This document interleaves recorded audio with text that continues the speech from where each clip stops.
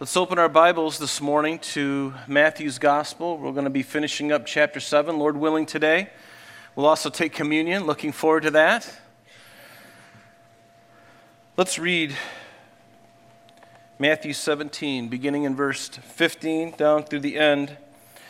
Notice Jesus, speaking to his disciples there on the hill on the western shore of the Galilee, he says to them, "Beware of false prophets who come to you in sheep's clothing, but inwardly they are ravenous wolves. You will know them by their fruits. Do men gather grapes from thorn bushes or figs from thistles? Even so, every good tree bears good fruit, but a bad tree bears bad fruit. A good tree cannot bear bad fruit, nor can a bad tree bear good fruit. Every tree that does not bear good fruit is cut down and thrown into the fire. Therefore, by their fruits you will know them. Not everyone who says to me, 'Lord, Lord,' shall enter the kingdom of heaven, but he who does the will of my Father in heaven. Many will say to me in that day, 'Lord, Lord, have we not prophesied in your name, cast out demons in your name, and done many wonders in your name?' And then I will declare to them, 'I never knew you. Depart from me, you who practice lawlessness.' Therefore, whoever hears these sayings of mine and does them, I will liken him to a wise man who built his house on the rock. And the rain descended, and the floods came, and the winds blew and beat on that house, and it did not fall, for it was founded on the rock. But everyone who hears these sayings of mine and does not do them will be like a foolish man who built his house on the sand, and the rain descended, and the floods came, and the winds blew and beat on that house, and it fell, and great was the fall of it. And so it was, when Jesus had ended these sayings, that the people were astonished at his teaching, for he taught them as one having authority, and not as the scribes."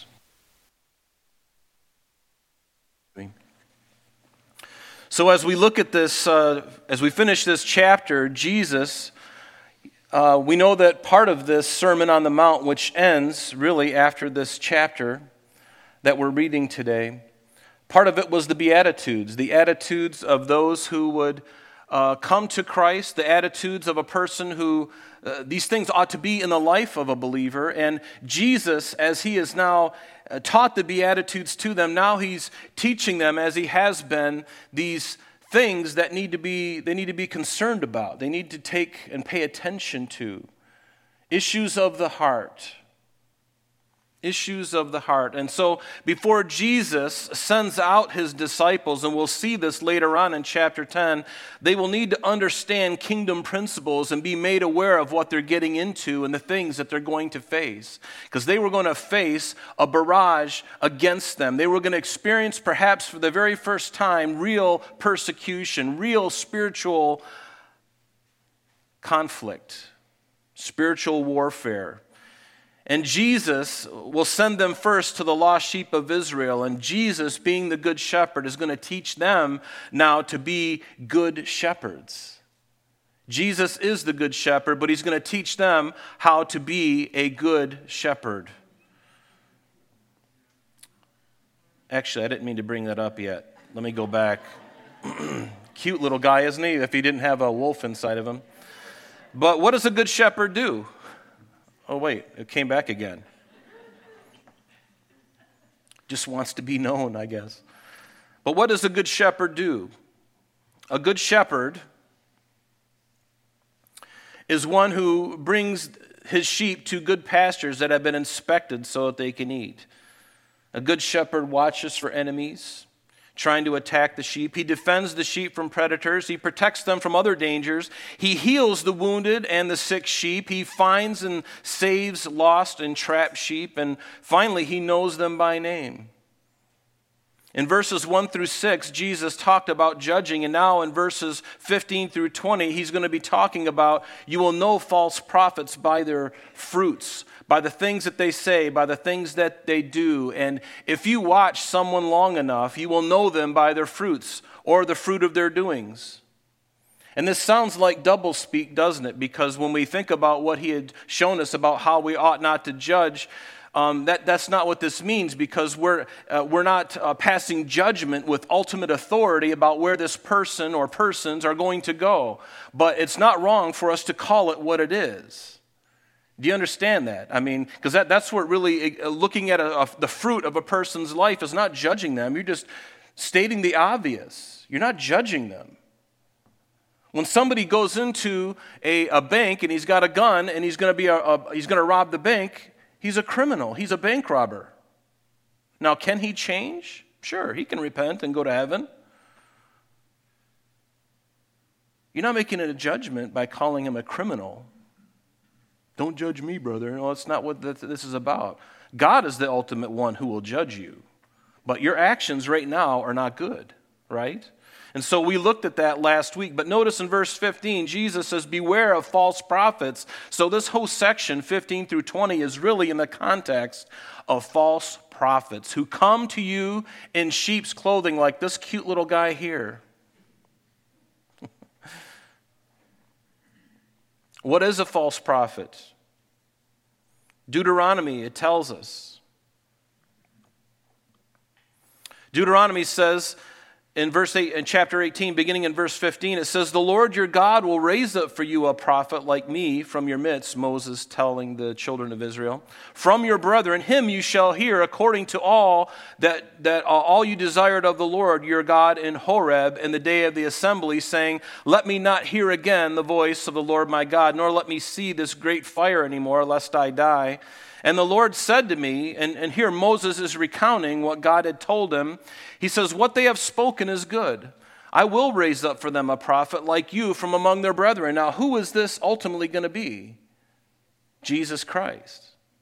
This is a prophecy of Jesus Christ, of him not only being our Savior, but he's also our King, he's also our high priest, but guess what? He's also he is a prophet.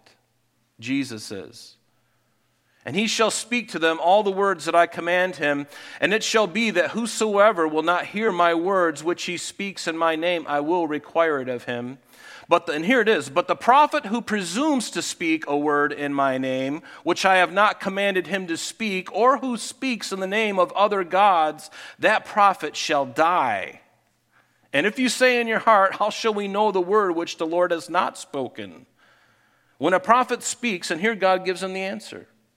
When a prophet speaks in the name of the Lord, if the thing does not come to pass, that is the thing which the Lord has not spoken. Which makes sense, because if God is omniscient and he's omnipotent, he knows all things, he's in all places at once, he can't be hoodwinked. He knows exactly what's going to happen before it even happens.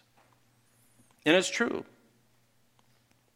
Whatever that prophet speaks, if it doesn't come to pass, that is the thing that the Lord has not spoken. The prophet has spoken it presumptuously. You shall not be afraid of him. And what does it tell us? So what it's basically saying is that a false prophet is someone who presumes to speak a word in God's name, which God has not commanded them to speak. It is also someone who speaks in the name of another God.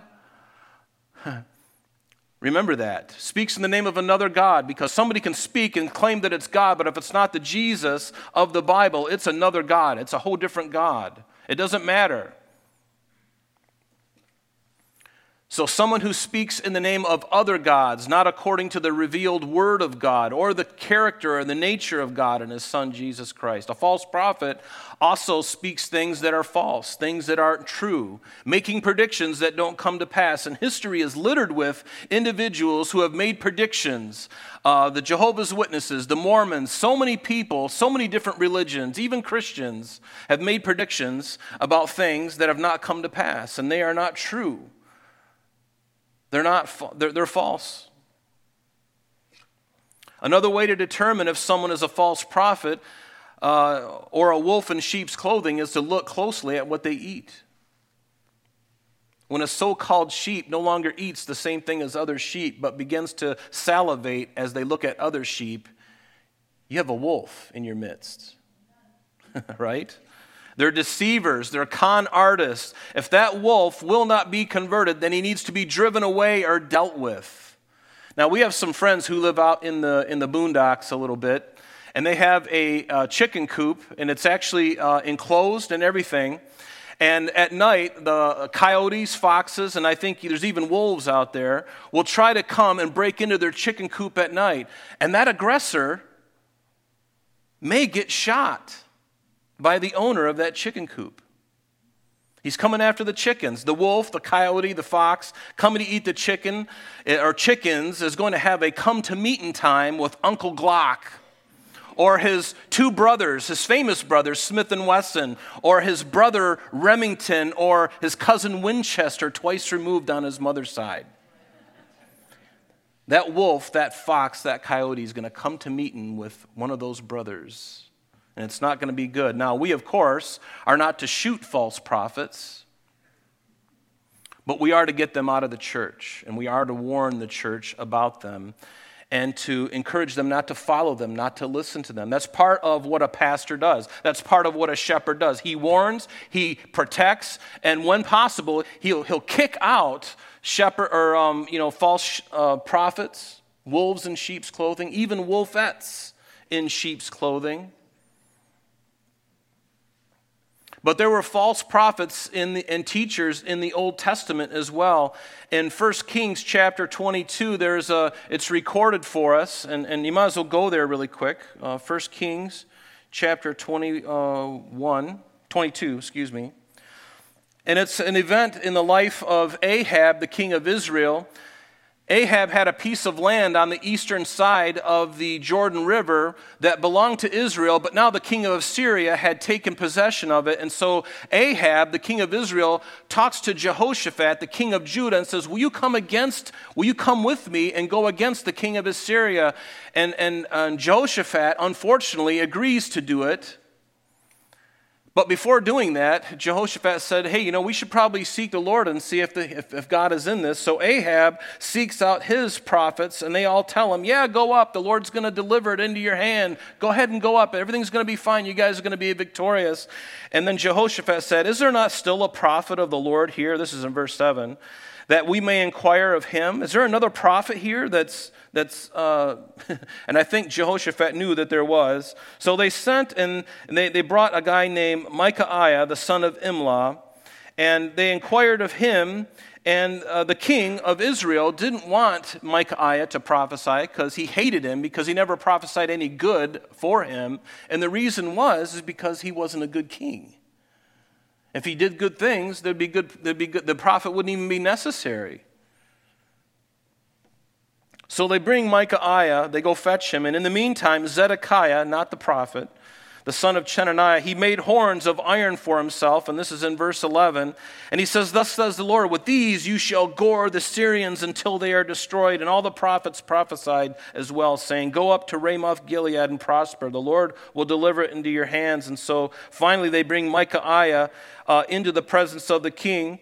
And then the king, verse 15 says, Micaiah, shall we go to war against Ramoth, or shall we refrain? And he answered him, go and prosper. The Lord's going to give it to you. But he was saying it tongue-in-cheek because he was being encouraged by the others to fall in line with the rest of the prophets. And so he said, yeah, go. You're going to be great. You're going to prosper. You're going to do great.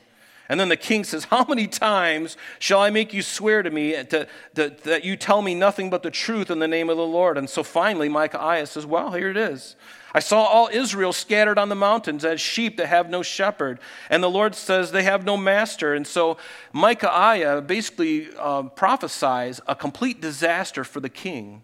And then in verse 19 it says, therefore hear the word of the Lord, Micaiah said. He said, I saw the Lord sitting on his throne and all the host of heaven standing by on his right hand and on his left. And the Lord said, who will persuade Ahab to go up that he may fall at Ramoth Gilead? And so one spoke in this manner, another spoke in that manner. Verse 21, then a spirit came forward and stood before the Lord and says, I will persuade him. And the Lord said to him, in what way? So he said, I will go out and be a lying spirit in the mouth of all his prophets. And the Lord says, you shall persuade him, and you also shall prevail. Go out and do so. Therefore, look, Micaiah says, the Lord has put a lying spirit in the mouth of these prophets of yours, and the Lord has declared disaster against you. And so Zedekiah, this prophet who had prophesied that everything will go well, he comes up and he slaps Micaiah and across the face.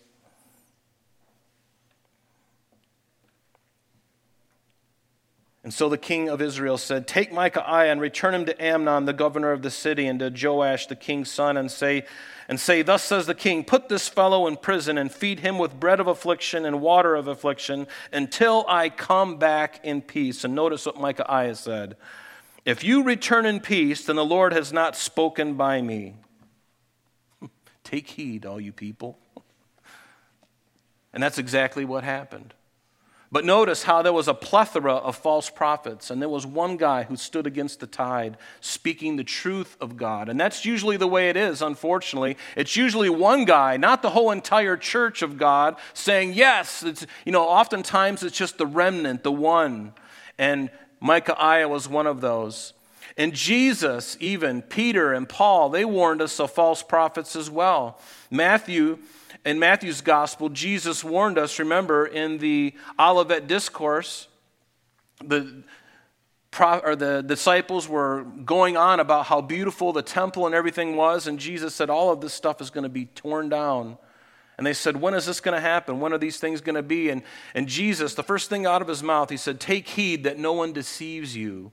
For many will come in my name, saying, I am the Christ, and will deceive many." And see, this is what a false prophet does. A false prophet will come in the name of Christ. He will purport things of God or purport things of the Word of God that are patently wrong and untrue. And throughout the history of the church, there have been many deceivers, false prophets, false teachers. We wouldn't have enough time to list them, but we know some of them. Jim Jones down in Guyana back in the late 60s, early 70s. David Koresh, remember, I think it was like in 1980 something.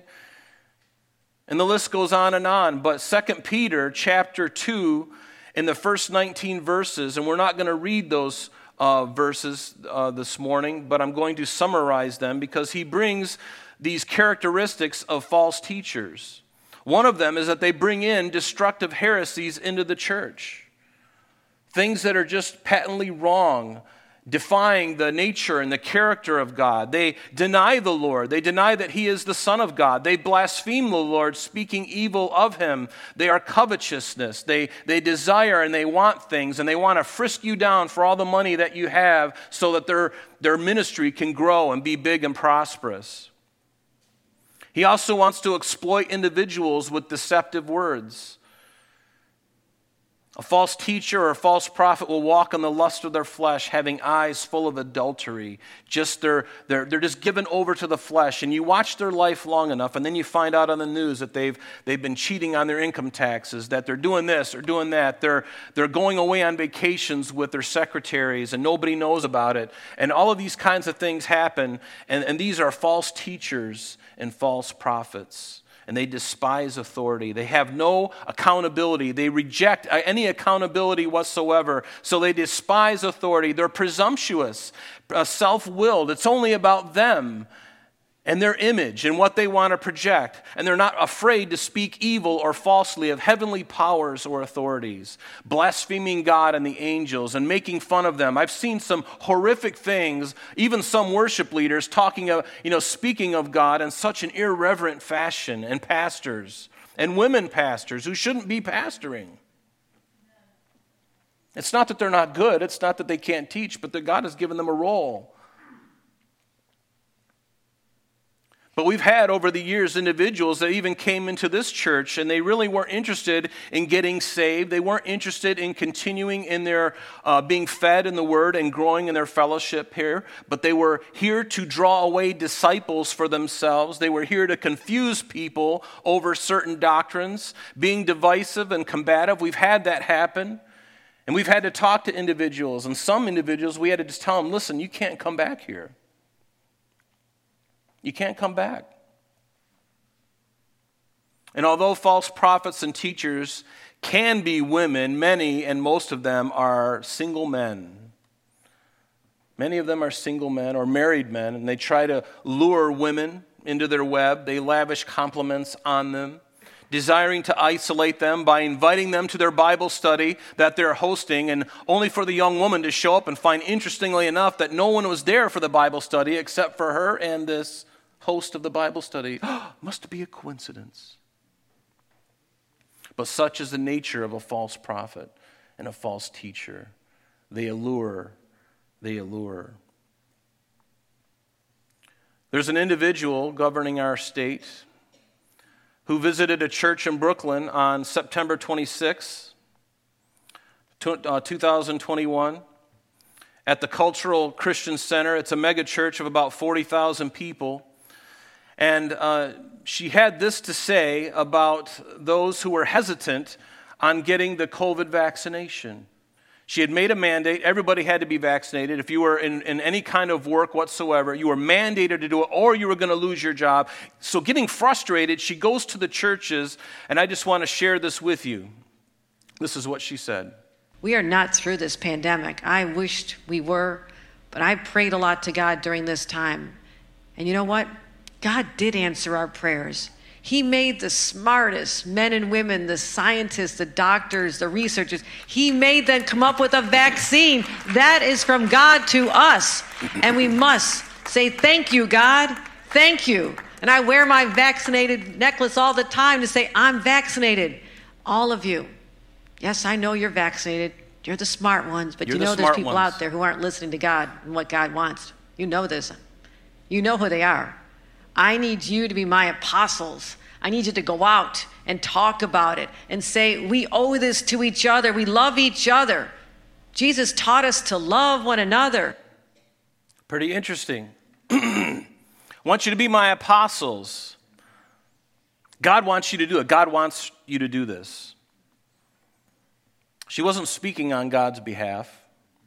God did not call her to speak for him concerning this. I believe that, and I know that. What she spoke wasn't true. The vaccine wasn't and isn't a true vaccine. We know that now, and it didn't even keep people from getting the virus, and it didn't keep it from spreading. If she was speaking for God, the vaccine would have been effective, but it hasn't been, and the powers that be have been suppressing the truth and hiding it from us. And those things are true.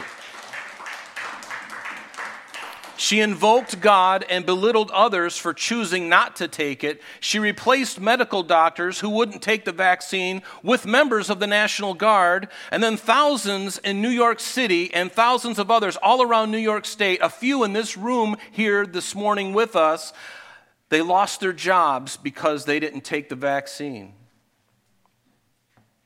But she's going to invoke God. She's not speaking for God. On October 2nd, about 11 days ago, our governor made an announcement at Judson Memorial Church in New York City, and the governor announced a $13.4 million was awarded in this second round of the Abortion Provider Support Fund, and this is what she had to say. Well, this is the next stop on the journey to let the nation know that this is the state of New York, and we will protect a woman's right to a safe and legal abortion. It's happening here in our state. To Abigail and Jacqueline, thank you for sharing that story, that history that shows the courage of the early congregants of Judson Memorial at a time when abortion was actually illegal in the state of New York. It became legal 3 years ahead of Roe v. Wade, but this was 1967, 3 years before it was legal even in our state. So that is the courage of these social justice actions taken by churches all across America, whether it was the right for civil rights, the rights for women's rights, or rights to women's autonomy over their bodies. So I commend you and to everyone involved in this congregation for inspiring us and letting us know that God is out there on our side as we continue to make sure that women have the rights that are God-given rights, as you mentioned. So thank you very much. So a God-given right to abort a child. And thank you for being on our side. God is on our side. This couldn't be worse than I can't imagine. She invoked the Lord, used the pulpit in this church in Brooklyn, not only to misrepresent God and his word, but then sharing this with people in the pews to further her radical left agenda. This is false and it's blasphemous. And yes, please pray for her. Seriously, pray for her. God calls us to do that. Pray for our governor. Pray for those in authority over us. It's important. But not only are there false prophets and false teachers outside the church, but they also have come within the church. We know this. In Acts chapter 20, what does it tell us? Paul, speaking to the elders, warning the elders at Ephesus in verse 28 of Acts 20, he says this. He says, "Therefore take heed to yourselves and to all the flock among whom the Holy Spirit has made you overseers to shepherd the flock of God, or the church of God, which he has purchased with his own blood. For I know this, that after my departure, savage wolves will come in among you, not sparing the flock. Also from among yourselves, men will rise up, speaking perverse things to draw away the disciples after themselves. Therefore, watch and remember that for 3 years I did not cease to warn everyone night and day with tears." So Paul is like, his heart is breaking. He says, my departure is near, and when I leave, they're going to come in. Men from within the church are going to rise up and speak blasphemous things, false prophets and false teachers. And, this next video I'm going to show you, it's very short, but it's a video of Joel Osteen saying that being a person of faith is all that matters to get into heaven, regardless of what religion you belong to. We're going to have a vote for the Republican nominee for president. The leading candidate is a Mormon, Governor Romney. Tell me how you see Mormonism, his religion, and how you define it within the Christian community. Well, what I see about Governor Romney is that he says, I believe Jesus Christ is the Son of God, he's raised from the dead, and, he's my Savior. Well, I see him as being a believer in Christ like me. And that's enough for you? Yeah, that's enough for me. I mean, there's differences in all religion. I realize Mormonism is different from Christianity, but you know what? He's a man of faith and values, and to me, that's strong. What do you think about that? Is he speaking the truth? No, he's not. There are many other, and that's the last one I'm going to show you today. But denying Christ and saying that all roads ultimately lead to God. That's basically what he's saying. He's a man of faith. Whether you're a Hindu, a person of faith, or a Mormon, that's a false prophet. That is a false teacher. This is not good, folks. And yet, they're all around. And there's a famine in the world, in the United States, for the true Word of God. We need to get back to this.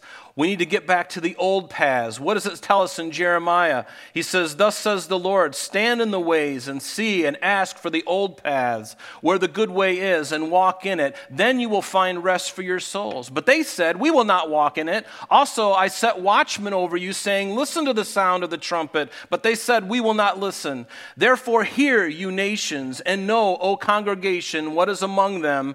Hear, O earth. Behold, I will certainly bring calamity on this people, the fruit of their thoughts, because they have not heeded my words nor my law, but they've rejected it." And so God calls us to be careful, to listen to his word, to obey him, and to stay on that narrow path, which is everlasting life with Jesus Christ. That's what we need to do, is we need to stay on that narrow path.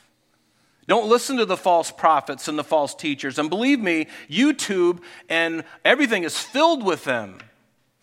Even on TBN. False teachers, false prophets. Back in our text now in verse 16, Jesus says, "Well, you'll know false prophets. You'll know them by their fruits. Do men gather grapes from thorn bushes or figs from thistles?" The obvious answer is no. You get apples from an apple tree. You get oranges from an orange tree. The tree bears the fruit from what it was really in on the inside. Whatever's in on the inside is what comes out. Kind begets kind. Doesn't it tell us that in Genesis? That's why you will never see a monkey giving birth to a wallaby or a stingray giving birth to a black-tipped shark. You won't see it. And the wolf or the false prophet eventually reveals who they really are, because they can only disguise themselves for so long.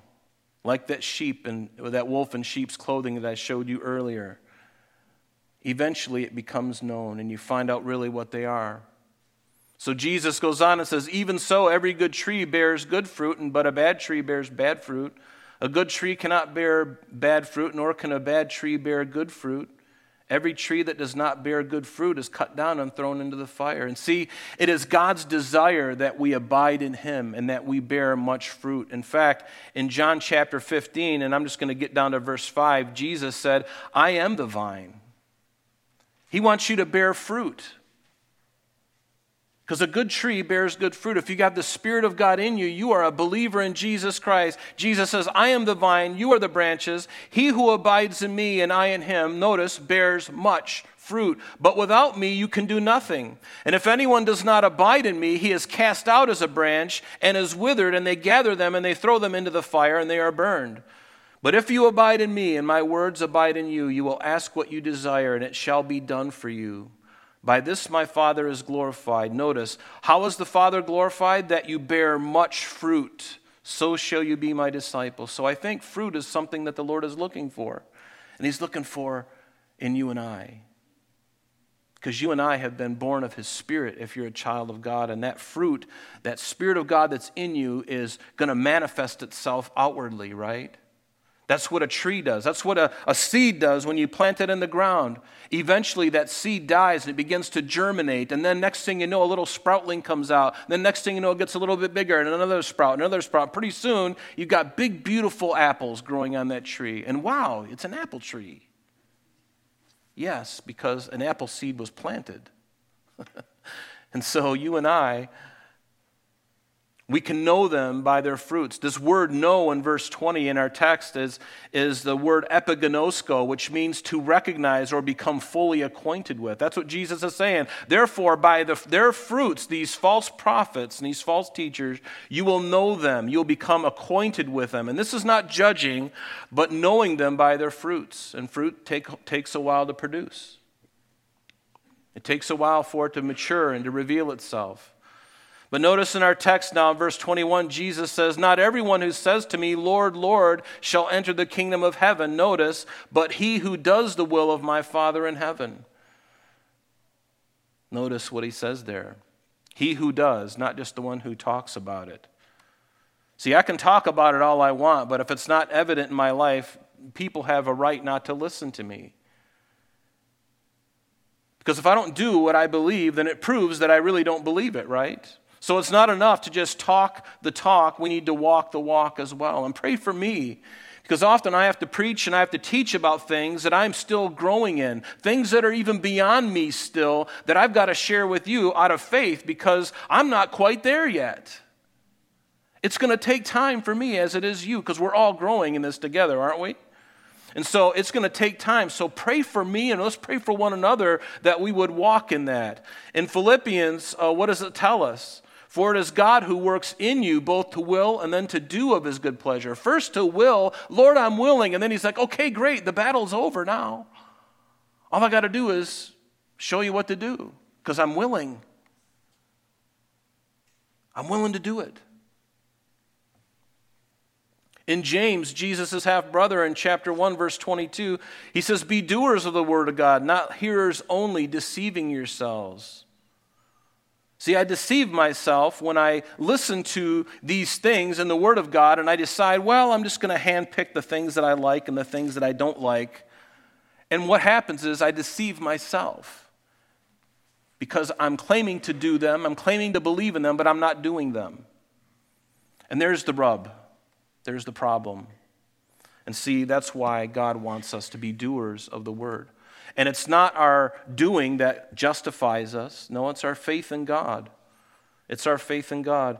Samuel, in 1 Samuel 15, Samuel upbraiding Saul for his lack of obedience in wiping out the Amalekites as the Lord commanded him, but he kept back some of it. And then finally, Saul's like, well, I did the will of the Lord. I did the will of the Lord. And Samuel's like, no, you didn't.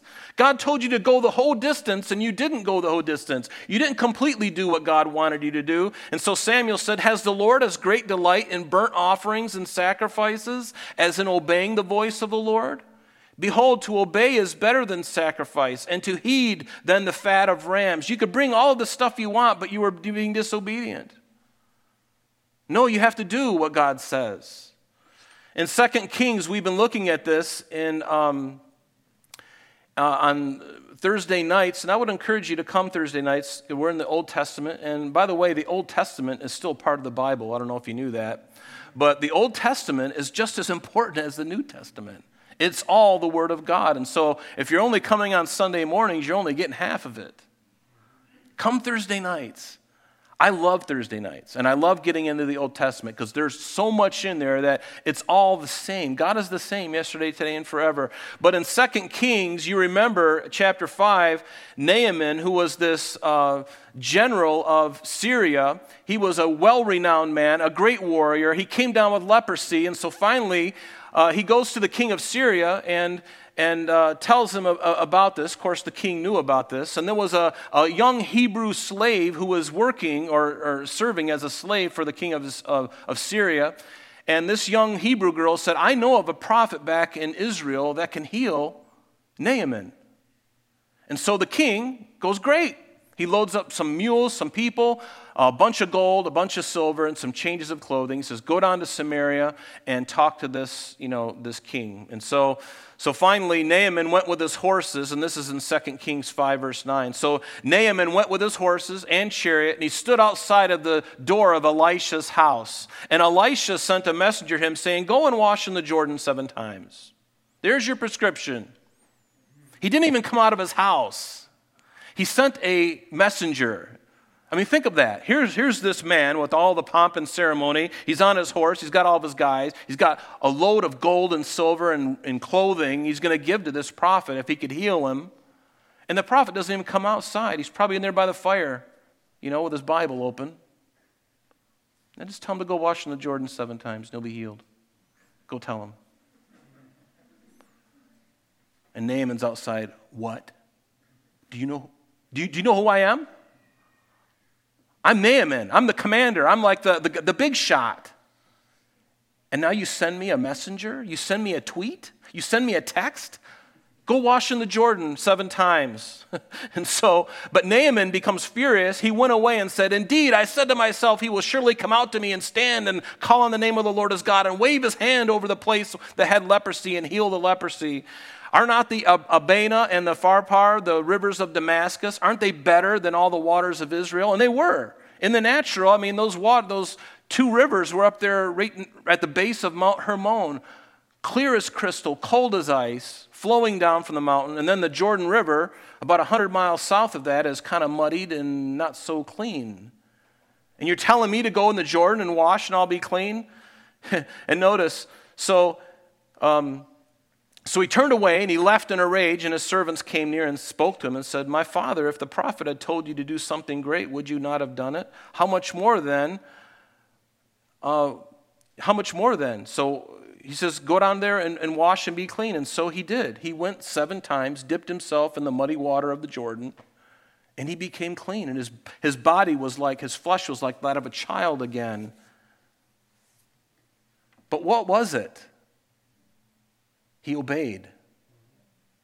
He didn't just hear. He heard it, and he didn't like it. So he was about ready to leave, and thank God his servant says, hey, if he had asked you to climb a tree and spout the Hebrew alphabet in reverse, wouldn't you have done it?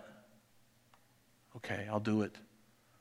So even in a half-hearted way, he goes down to the Jordan. He dips 7 times, and behold, after he's obedient to the Lord, after he listens, his heart wasn't even completely in it. Can you see how wonderful God is? He responds to obedience even when our faith is struggling.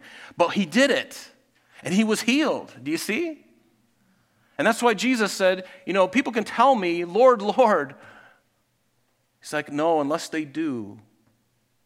It's important that you do. And yet it's not those works that save us. We know that. In Ephesians 2, it tells us, for by grace you've been saved through faith, and that not of yourselves. It is the gift of God, not of works, lest anyone should boast. For we are his workmanship. Notice, we are created in Christ Jesus for what? For bad works? No, for good works. See, it's totally backwards from the way the world thinks. The world thinks, do good works, you get to heaven. God says, no, I've already done everything for you. Believe in me, and then as a result of my Spirit dwelling in you, you're going to do the good works. But you're not justified by your works. You're justified by faith. Right? James says, but someone will say, you have faith and I have works. And he says, show me your faith without your works, and I will show you my faith by my works. Wow. A true, genuine faith will produce good works of obedience to God. So verse 22, back in our text, so Jesus says, many of you will say to me in that day, Lord, Lord, have we not prophesied in your name, cast out demons in your name, done many works in your names? And he will declare, I never knew you. Depart from me, you who practice lawlessness. You see, God does care about the true, genuine relationship that we have with him more than anything that we might do for him. In fact, as far as I can tell, there are only 3 judgments of unbelievers that are still yet future. The first one is the obvious one when Christ comes back to the earth at his second coming, and that's where the armies of Armageddon are going to be formed. And this is recorded for us in Revelation 19 and also in Zechariah 14, brings this out very clearly. And then there's a second judgment, and this is at the beginning of the millennial reign, not too long after that Jesus' second coming, where there will be a judgment of the sheep and the goats, and it's recorded for us in Matthew 25. And finally, we know that unbelievers will be judged at the great white throne judgment in Revelation 20, verse 11 through 15. But I believe that what Jesus is speaking here is this second option here, where at the beginning of the millennial reign, there's going to be a judgment of the sheep and the goats. In other words, a judgment of the nations, of those who were supporting Israel and those who did not, those who believed in him and those who did not. And they'll be judging then. But notice, and you can read Matthew 25, specifically verses 31 through 46, and you will see that passage that speaks of that, I believe. But Jesus goes on in verse 24, and he says, therefore, whoever hears these sayings of mine and does them, I will liken him to a wise man who built his house on the rock. And notice again, this sounds like verse 21 in the same chapter. What was verse 21? He says, but he who does the will of God, not everyone who says to me, Lord, Lord, shall enter the kingdom of heaven, but he who does the will of my Father.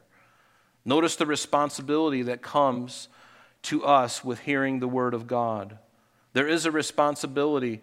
In Deuteronomy chapter 6, we call this the Shema, and I'll share with you why in a minute. But in verse 1, it says, now this is the commandment, and these are the statutes and the judgments which the Lord your God has commanded to teach you, that you may observe them in the land which you are crossing over to possess, that you may fear the Lord your God, to keep all his statutes and his commandments, which I command you, you and your son and your grandson, all the days of your life, and that your days may be prolonged. Therefore, hear.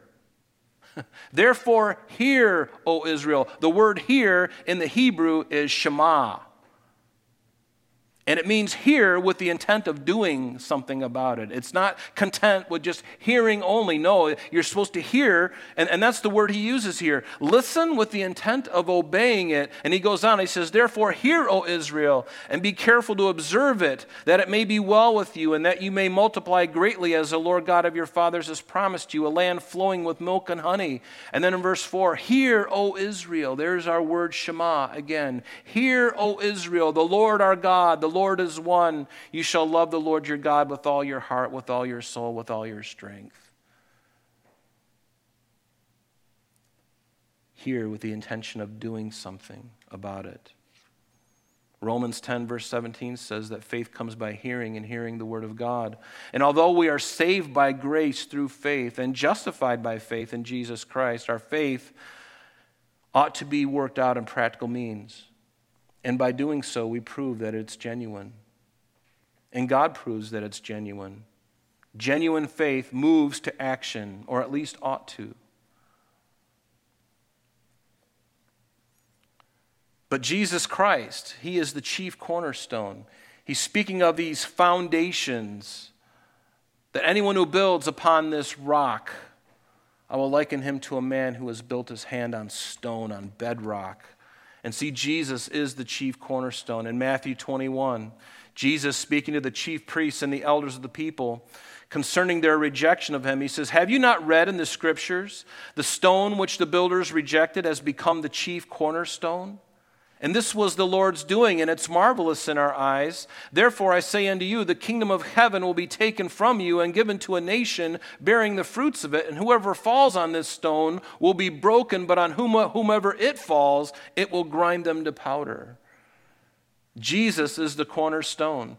And you know this. For any of you who are masons or you build a house, they lay a footer at the very beginning of the foundation. And they lay that masonry brick and they make sure that it's plumbed, that the ground is plumbed, that everything is just right. And that first brick is critical. That's the cornerstone. It's going to be the corner of the whole thing. And if that thing is off by just a little bit, the whole thing will be off. And so they scrutinize. They get out the plumb bob. They get out the everything. They measure it and make sure. And they set that thing in the dirt. And then they begin to build off of that cornerstone. And see, Jesus is that cornerstone. He's that cornerstone. He's the cornerstone of our faith. In 1 Peter chapter 2, Peter tells us this. He says that Jesus Christ is a living stone. Yes, rejected indeed by men, but chosen by God. And notice, precious. You also, he speaks to us as living stones. You're a living stone. Did you know that? So when somebody calls me a hardhead, now I can say, well, I qualify because I'm a living stone. You are being built up a spiritual house, a holy priesthood, to offer up spiritual sacrifices acceptable to God through Jesus Christ. Therefore, it's also contained in the scripture, behold, I lay in Zion, and here he's quoting, I lay in Zion a chief cornerstone, elect and precious, and he who believes on him will by no means be put to shame. Therefore, to you who believe, he is precious.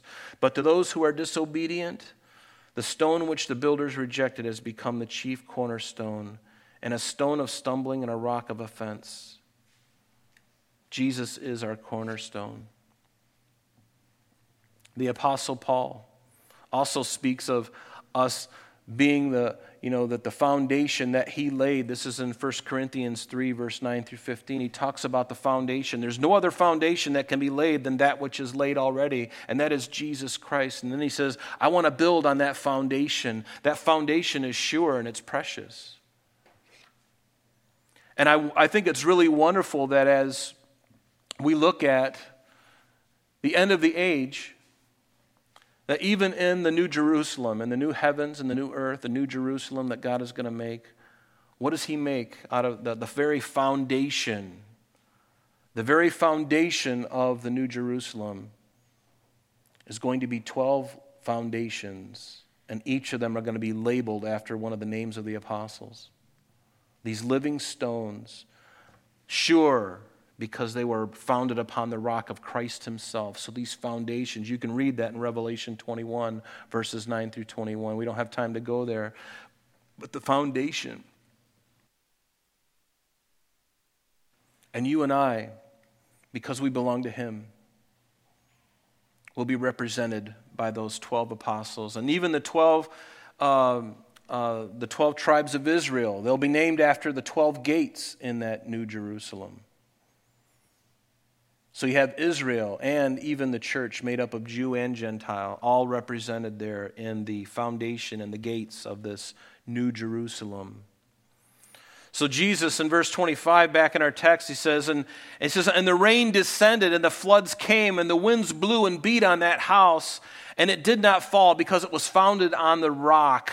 It was founded on the rock. Where is your life? Where is it? What is it founded upon? Is it founded upon the truth of Jesus Christ, or is it founded upon something you learned from a professor at a university saying, no, that's just a bunch of folklore. That's just a bunch of stuff that's been handed down over the centuries. No, these were written by eyewitness accounts. The Gospels are eyewitness accounts, and the Bible was written by men as they received it from God. And it has been proven itself to be accurate, 100%.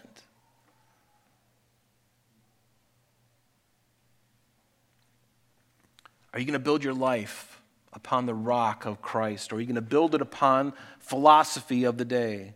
Are you going to build it upon the things of today? Are you going to build it upon politics? Hey, listen, this whole world is going to burn, and everything in it's going to go away. But there's one thing that stands and lasts forever, and that is the Word of God. It says that in the Bible. The Word of God endures forever. Everything else, Peter tells us, and Jesus told us, it's going to be dissolved with fervent heat.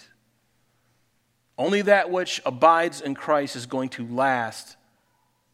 And you and I will be changed, and we will live in that New Jerusalem at the end for eternity, and it'll never end. And see, that is the truth.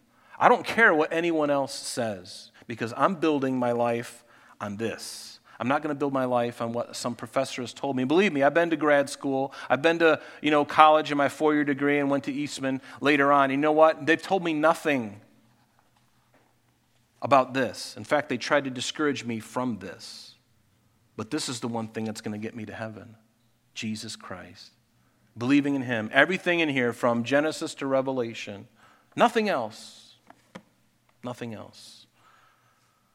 During Hurricane Ian down in Florida, you've all seen the pictures and the videos, and I saw down on Fort Myers Beach, there were houses that were completely devastated. And there were other houses here and there spattered around like this that were intact completely.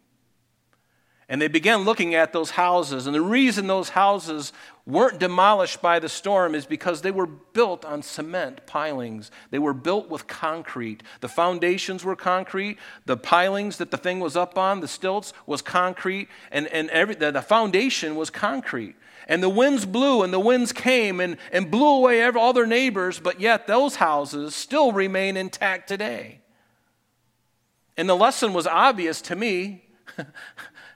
There was a Bible story. There was a Bible study in that lesson when I saw that video and I saw those houses. I saw it with my own eyes. I didn't have time to bring it up here, and I didn't want to waste any more time. But you know what? Those houses that were founded upon the rock, and of course we're talking about an earthly rock, concrete, but even more so, how firm is Jesus' foundation? The blood of Christ. And that's what we build our life on. That's what I want to build my life. It's what I've been building my life on. And God willing, God help me, I want to continue to build my life upon Jesus Christ, the rock of our salvation. Amen? Amen. And I pray that you do too. I pray that you love him with all of your heart. Get to know him. Serve him. And don't be misled by anyone. Pastor, teacher, professor, no. Don't be misled by anybody. That's why it's so important. That's why we've been harping so long. Know the Word of God. Get into the Word of God. Know it. Read it daily. Study it. And I've been doing this for the last, 26 years, something like that. I don't know. I got saved when I was 24. I had to do the math. 27 years. But I've been doing this, and I've been loving it, and I've been finding out who I really am, and I'm finding out who God really is and what he has done for me, and it's broken my heart. Because I realized I was worthy of hell. But he saved me, and now I'm heaven bound. I'm going to heaven. Are you going to heaven? Because you put your faith in him, that's your only ticket. By grace, through faith, and that not of works, lest any man should boast. Because we would if we could. Well, look what I've done. I've given $1 million to the church. And they built this beautiful foundation. It's even got my name on the front. It's got a little plaque up front. And, I didn't die yet, so I can't say in memorial of Rob Kellogg. Here stands the edifice that Rob Kellogg has donated to the church. No. Doesn't matter. Build your life upon Christ. Build it upon him. Jesus said in verse 26, "But everyone who hears these sayings of mine and does not do them, he will be likened to a foolish man who built his house on the sand. And the rain descended, the floods came, and Hurricane Ian came and washed it all away." Now, it doesn't mean, just a qualifier here, I'm not saying that those people whose houses washed away, that they didn't, many Christians lost their houses. But it's just the thought, the idea behind it. And unfortunately, because the codes now are so different now to withstand those hurricanes, and the ones who followed those codes and were newer houses, and they built the things on concrete, on the rock, if you will, figuratively, they lasted, but the others didn't. That's all I'm saying about that. But great were the winds that blew and that beat on that house, and it fell, and great was the fall of it. And again, so important that we take and put our trust and our faith, give your whole life over to Jesus. Build upon the rock. You'll never be disappointed. And if the worship team could come on up, we're going to take communion in just a few seconds here. But give your heart to Jesus. And what a wonderful way to end our morning together by taking communion together. If you believe in Jesus Christ, that he died for your sin, and you've become a believer in Christ, then by all means take communion. Because by taking these elements, you're basically testifying the death of the Lord Jesus Christ. But if you don't believe in his death or his resurrection, then I want to encourage you not to take communion because you don't believe it. But if you do believe it, then take it. Because when we take that bread, we are acknowledging that his body that was broken for us. When we take the cup, we are acknowledging the blood that he shed on behalf of us, taking our penalty of our sin. He did all of that for me and you.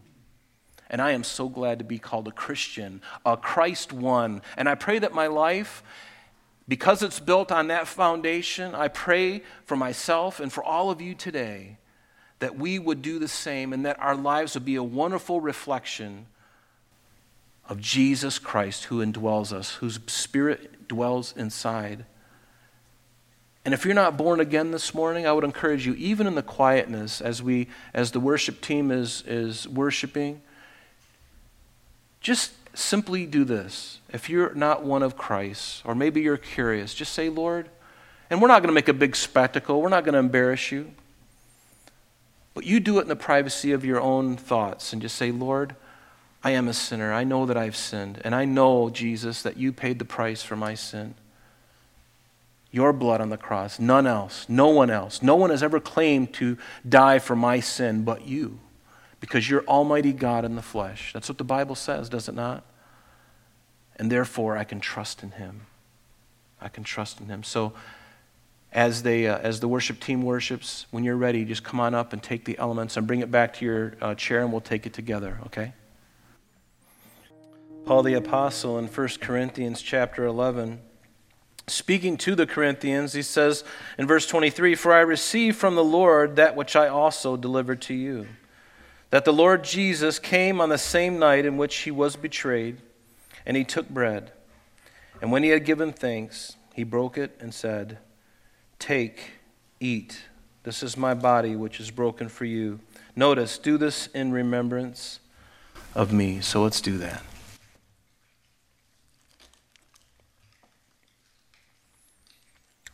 In verse 25, it goes on, and it says, "In the same manner he also took the cup after supper, saying, 'This cup is the new covenant in my blood.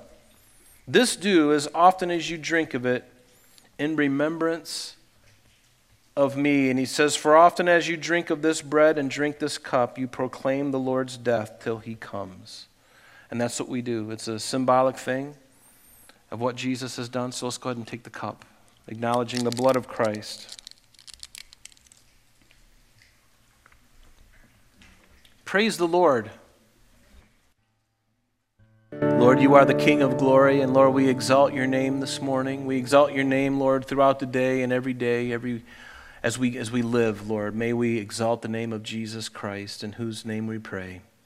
Amen. Amen.